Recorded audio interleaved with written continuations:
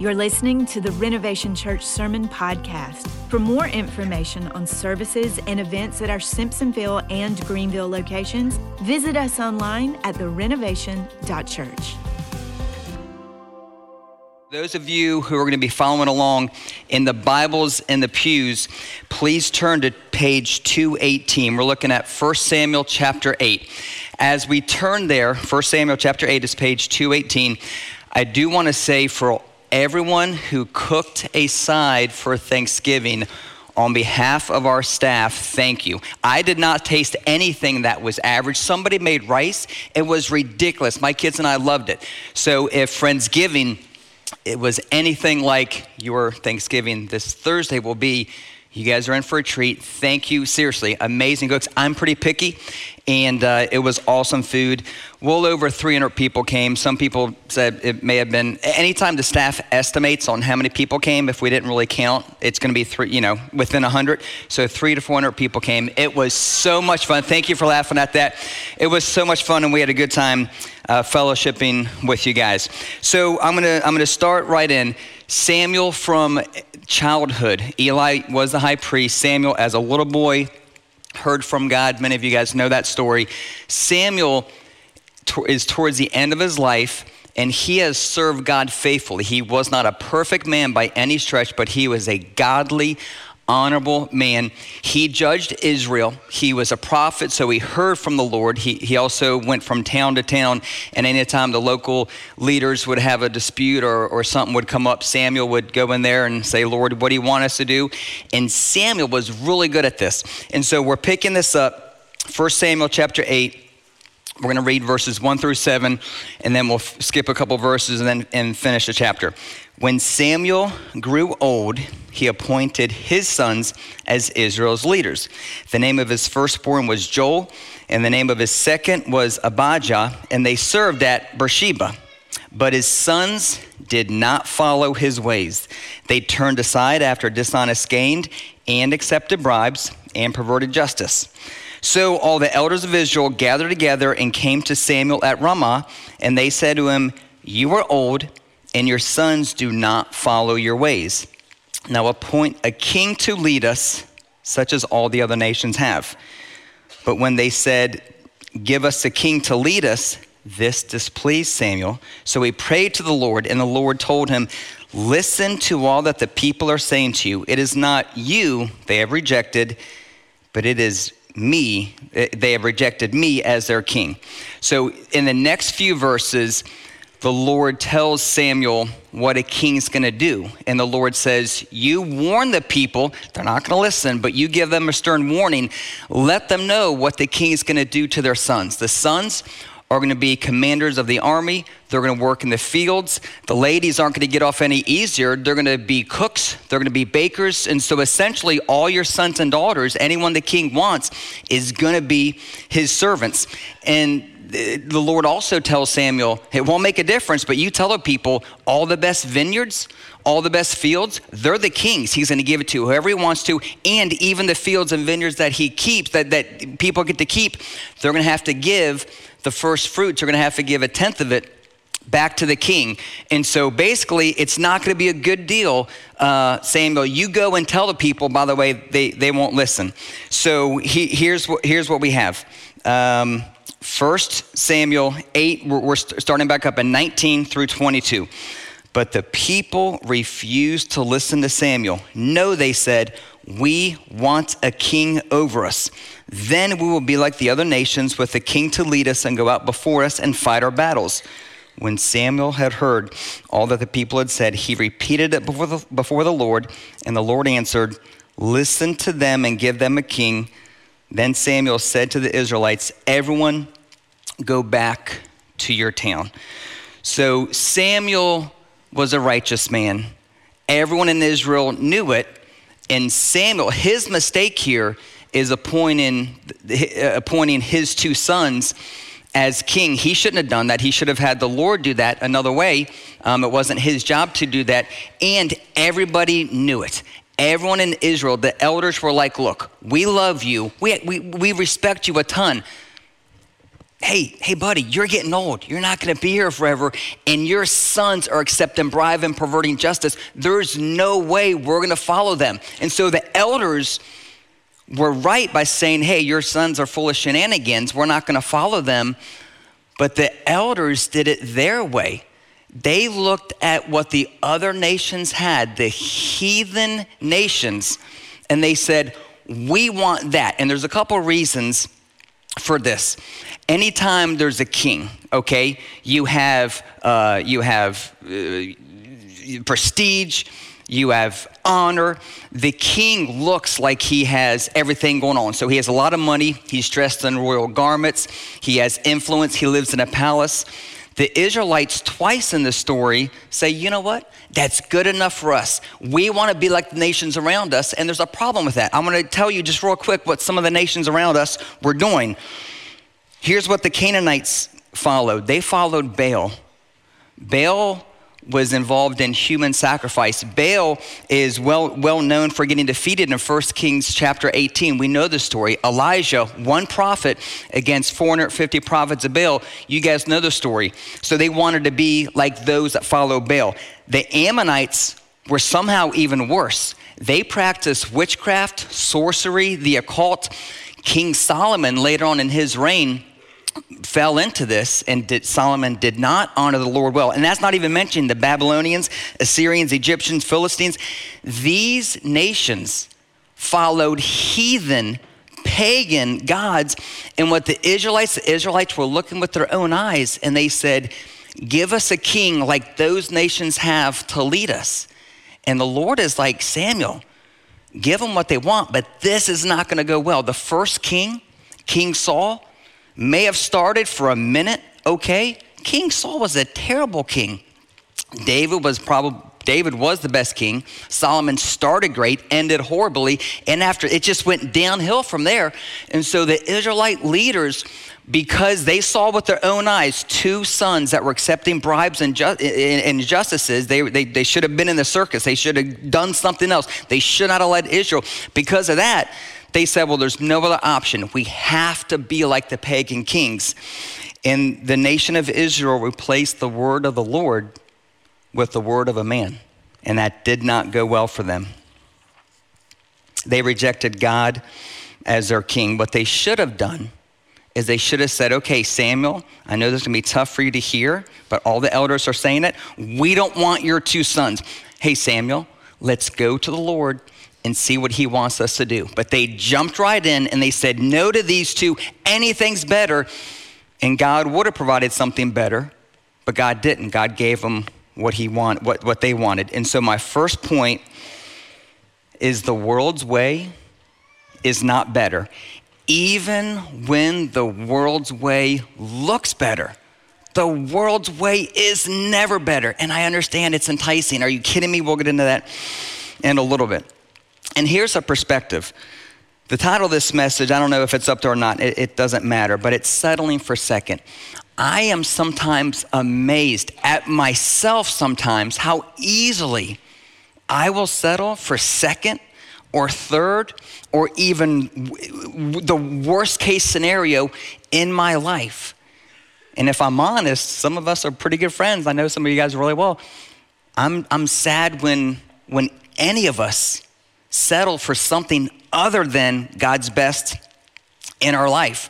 Sometimes we settle for second, third, or last place because the right way of doing something takes patience. I know not to pray for that. God will give me opportunities, won't he? That'll be awful for my life in the short term, but in the long run, it'll be great. So this is where everyone in the church can blackmail me for the rest of my life. Andrew, don't show it yet. Don't show it yet. Okay, good. Show it in a minute. In 1981, and this was not my fault. I was in first grade in 1981. My parents are amazing parents. They really are. But I do not know why my mom decided to cut my hair like this. This is my first grade picture. Okay. Yeah. So you guys think my kids got blonde hair. Are you kidding me? And my mom blamed me because it's not even for moving. I'm 5 years old and I'm the one that gets blamed for that haircut. Seriously, what did my dad do when he gets home? Hey, Melissa, how are you? How are the kids? What did you do to Dean Jr.'s hair? Like what, did my dad even back me up? I don't think he did. So we had in first grade, Miss Holland, such an amazing first grade teacher. She said, okay, put your name at the top of the page and we are gonna have a square dance. Like seriously, I lived in the northern part of Virginia in 1981. This is President Reagan's first term. It's not my fault I was 5 years old. I had no control over any of this. And so she said, put your name on it and pick the 3 people that you would like to dance with for square dancing.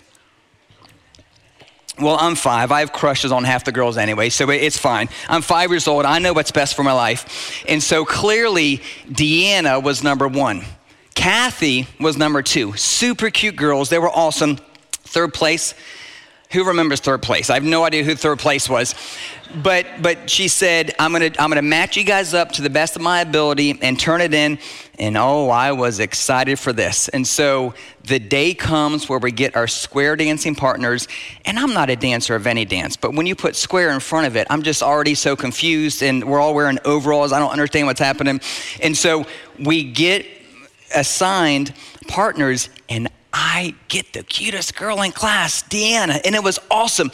And I was super excited. I was mapping out our life together. It was gonna be awesome. I was 5, and look, quite honestly, if you can get past that silly haircut, there's a cute boy in there somewhere, okay? I was cute at 5, okay?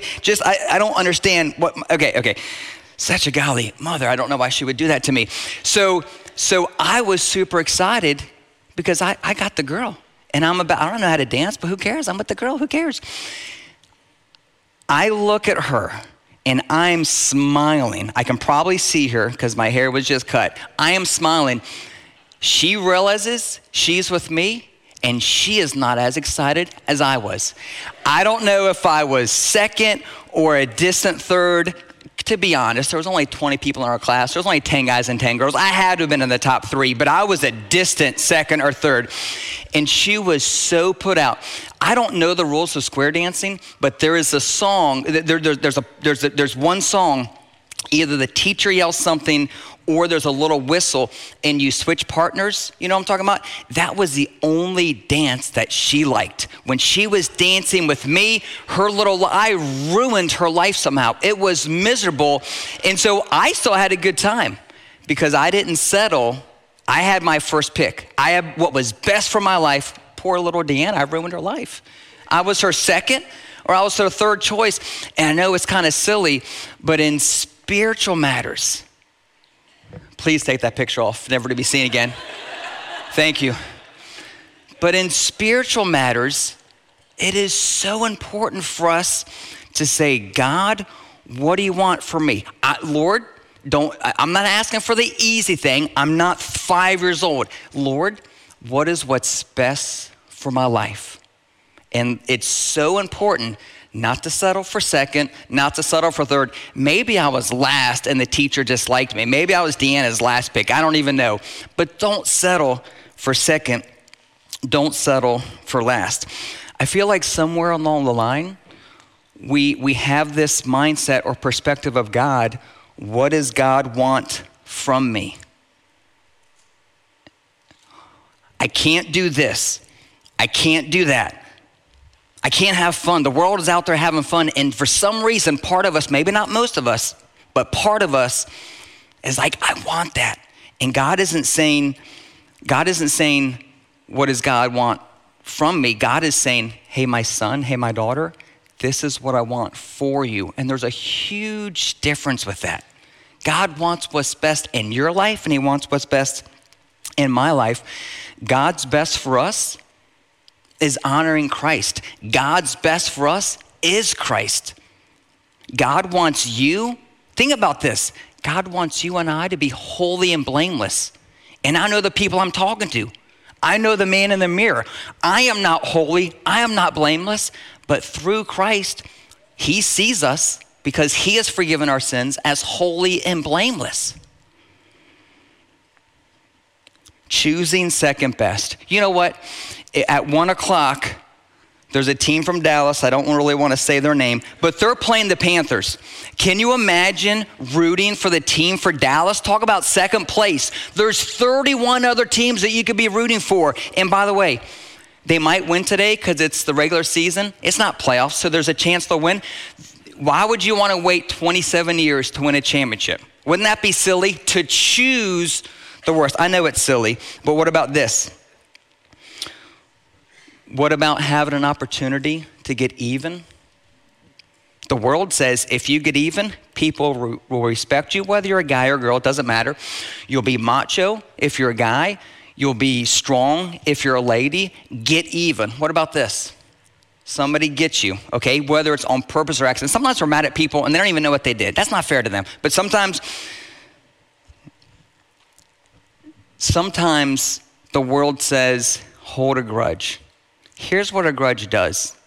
It allows bitterness in our hearts, allows bitterness in our souls. The other people aren't affected at all because they don't even know. But the world says, hold a grudge. That'll show them. And we're speaking death. We're drinking death upon our own lives. What about this? This is something that gets just about everyone. We want to take the highest seat. We want to be called sir this or ma'am this or respected or whatever. And there's nothing wrong with doing the right things. But a lot of times we're like given a chair or given a seat and we're like, I'm just going to build that a little bit bigger. I'm going to see. The Lord says, take the lowest seat. The Lord says, you want to lead? Then serve. Peter had a mess of a time allowing Jesus to wash his feet because Peter was like, there's no way you're serving me. Jesus was so emphatic. He says, if I don't do this, have nothing to do with me. We want to take the highest seat. Our culture says, take what's yours. Stiff arm, great, do it. God says something very different. Another area in our life, if I'm honest, that we choose second place is intimacy in our marriages. I'm talking about intimacy within a marriage. When this happens, there are hundreds of chemicals and hormones that are released during intimacy. Things happen in our brains that are calming. There's a deep sense of satisfaction. We're more happy. We're more optimistic about things. That should be no surprise to many of us. Our central nervous system is completely affected when these chemicals and hormones are released. We have stronger feelings towards each other. We are bonding with our spouse. We are connecting with our spouse physically, emotionally, and as believers, we know there's a spiritual component to this. God set this up. God designed intimacy in marriage, and it's beautiful. Our lives are best when this happens. Now, here's what we do. And so for everyone here who's never made a mistake, don't say anything, because so the rest of us can still be friends with you, okay? But we say, well, Dean, maybe I haven't done that. How about this? Jesus says, whoever looks at a woman with lust commits adultery. So I think everyone just quickly just put down their stones and said, okay, Lord, you got us. We feel like because God put guardrails up for us, for safety, for protection, he doesn't want us to have fun. And by the way, he doesn't know what's best for us. I'm gonna go over here, I'm gonna do my thing over here. And sometimes, many times, sin is fun for a very short season. And then it ends in death. It ends horribly. Anytime someone says, oh, how's my relationship with someone else? And they answer, complicated. I don't say it because I still want to be friends with them. I don't say it, but I'm like, oh, so you've been intimate. And maybe I do say it if I'm dear friends with them. God set this up and he wants you to be holy and blameless. And quite honestly, God created this. Satan didn't. Satan is trying to destroy it, but our lives are blessed when we choose God's best every single time. And over here isn't second place, it's the absolute worst in our lives. Think about this. Do you think for 1 second that God wants as his son or his daughter you to have second best or third best. Guys, it's not even close. God wants what is best in our lives. It's as parents of toddlers or teenagers or whoever, sometimes as my kids aren't adults yet, but sometimes, it could be as adults, we know what's best for our sons and daughters. Let's take a toddler. We know if they wanted to play kickball, it would not be best if they did it on Fairview Road on Friday. We know that's not best. Hey buddy, you want to play kickball? We're not doing it in the street. Go in the Andersons' backyard. They already said it's a huge field. Go play, have a good time. If they fall down, it's plush grass. They'll get hurt a little bit. They're fine. We know what's best for kids. We know what's best for our kids. And we're parents that are flawed. God knows what's best for us, and he's not flawed. Not one bit. And so I just encourage you, if any of these are hitting home with you, then we don't need to do it our way anymore. God knows what's best. Sometimes we just say, okay, God, you know what's best. I'm going to stop doing it my way. Lord, forgive me. Lord, please forgive me. Forgive us. The second point that I want to share with you guys is God always wants what's best for you. Not for other people, not for your neighbor twice removed who's a saint. God wants what's best for you. Psalm 84:11 says, "For the Lord God is a sun and shield. The Lord bestows favor and honor.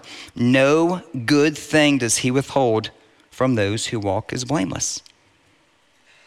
If you want peace with the Lord, if you want your soul satisfied, I would just strongly encourage you, and I'm talking to myself too, don't settle. There's no reason to. Don't settle.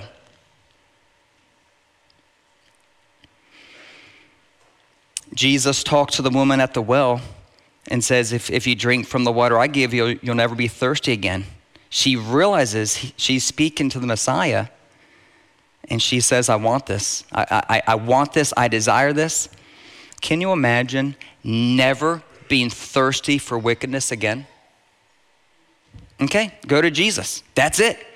I know I'm saying let's make wise choices and be goody-goodies. That's not the spirit of this. The spirit of this is, Lord, I'm a sinner. I've messed up. I'm going to stop doing it my way. I'm doing it your way. Only you can provide me the peace that I need. Only you can restore my soul. Only you have the water that I will drink, and I will never thirst again. Hebrews 11 is the faith chapter. It's nicknamed the Hall of Faith. In there, I'm going to just briefly describe three characters. Moses is listed here as a righteous person. Moses was a murderer. Rahab was a prostitute, but she feared God enough to hide Joshua's spies. Rahab, the prostitute, is listed here as a faithful, godly woman. Jacob is a deceiver. His name means deceiver. He was a manipulator. He played favorites with his 12 sons. If you want your kids to have issues, play favorites and do it, put it on thick.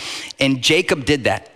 The 12 sons of Israel, Jacob was their dad, but one night, Jacob wrestled with the Lord, and the Lord turned Jacob's heart. So there's hope for us.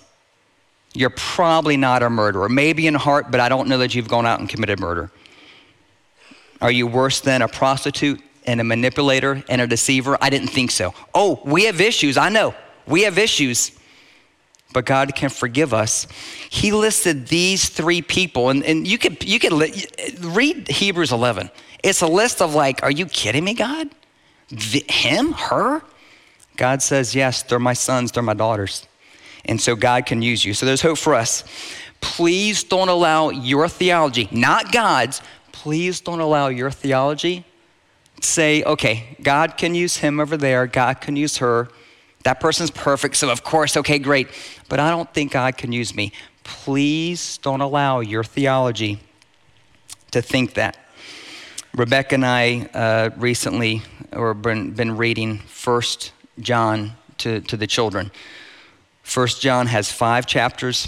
Second and Third John are each very short. I would encourage you, if you want a lot of healthy theology about what God's children do, what they don't do, how much God loves us, I would encourage you, homework for this week, Thanksgiving week, read 1 John. You will not regret it. There are so many, Scripture is full, and Scripture is without error. Scripture is holy. Scripture leads us to Jesus. There are words of life in Scripture. I'd encourage you, read 1st, 2nd, and 3rd John.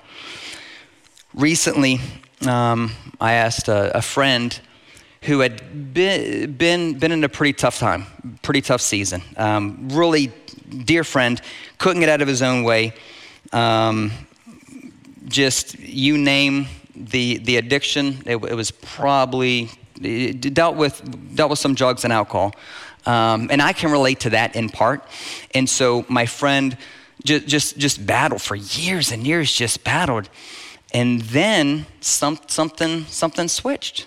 It just clicked. He's clean. And so I asked him, I said, what do you feel like? Because now you don't have all of that stuff in your system. The word that he said was, I have freedom.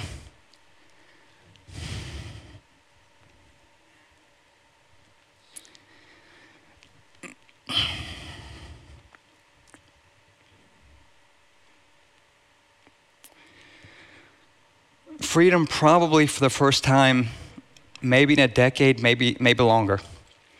And so he said, there's hope.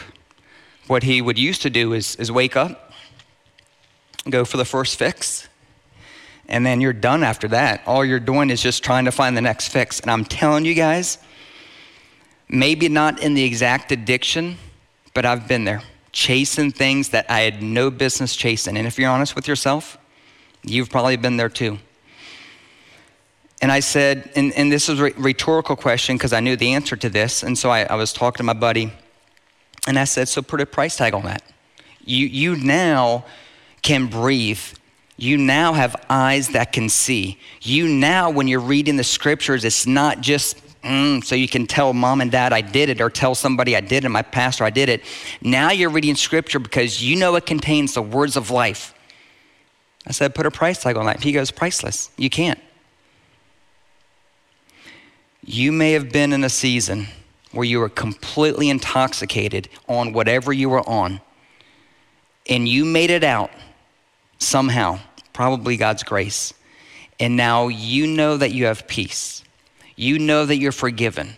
You know that you have hope, and you know that you have a future, and that future is in Jesus, and you are free. That is the difference between doing it our way, because sometimes we know what's best and sin is fun for a short season, even though it leads to death. That is the difference between doing it our way and doing it God's way. I want each of us to have freedom in Christ. Jonah prayed this prayer when he was in the belly of a whale. Jonah 2:8, this verse spoke so much to me. Those who cling to worthless idols forfeit the grace that could be theirs. The grace could be ours, but we are so willing to be deceived, or quite honestly, to deceive ourselves and say, God's grace, I'm good. I'm good. My third and final point, let's accept the grace that God is offering us.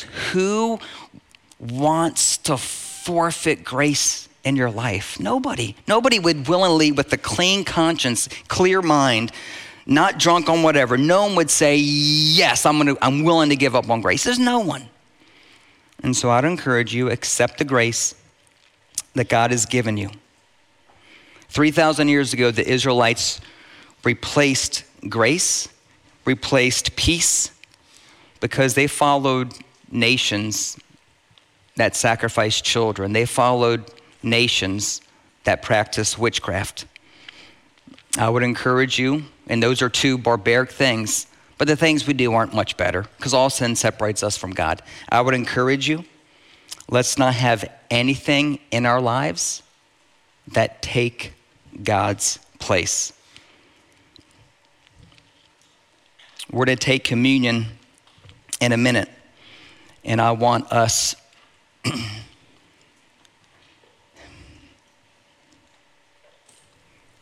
if you don't have a communion cup, there's some in the back. So please, if you don't have one, we'll get you one. I want us for a minute to bow our hearts before the Lord. I want us to talk to your Creator just for a minute. And by the way, as we do this, I want to mention communion is for believers. If you have not accepted Christ as your Savior, this cup is not for you yet.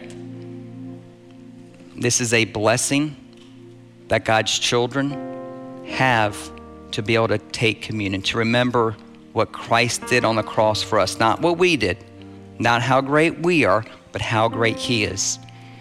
And so I would just encourage you, bow your heart for a minute or two. I know it'll seem like a lot longer. Just bow your heart for a minute and just go to your Creator and thank God for the sacrifice that He has done for you and for me. Thanks for listening to the Renovation Church Sermon Podcast.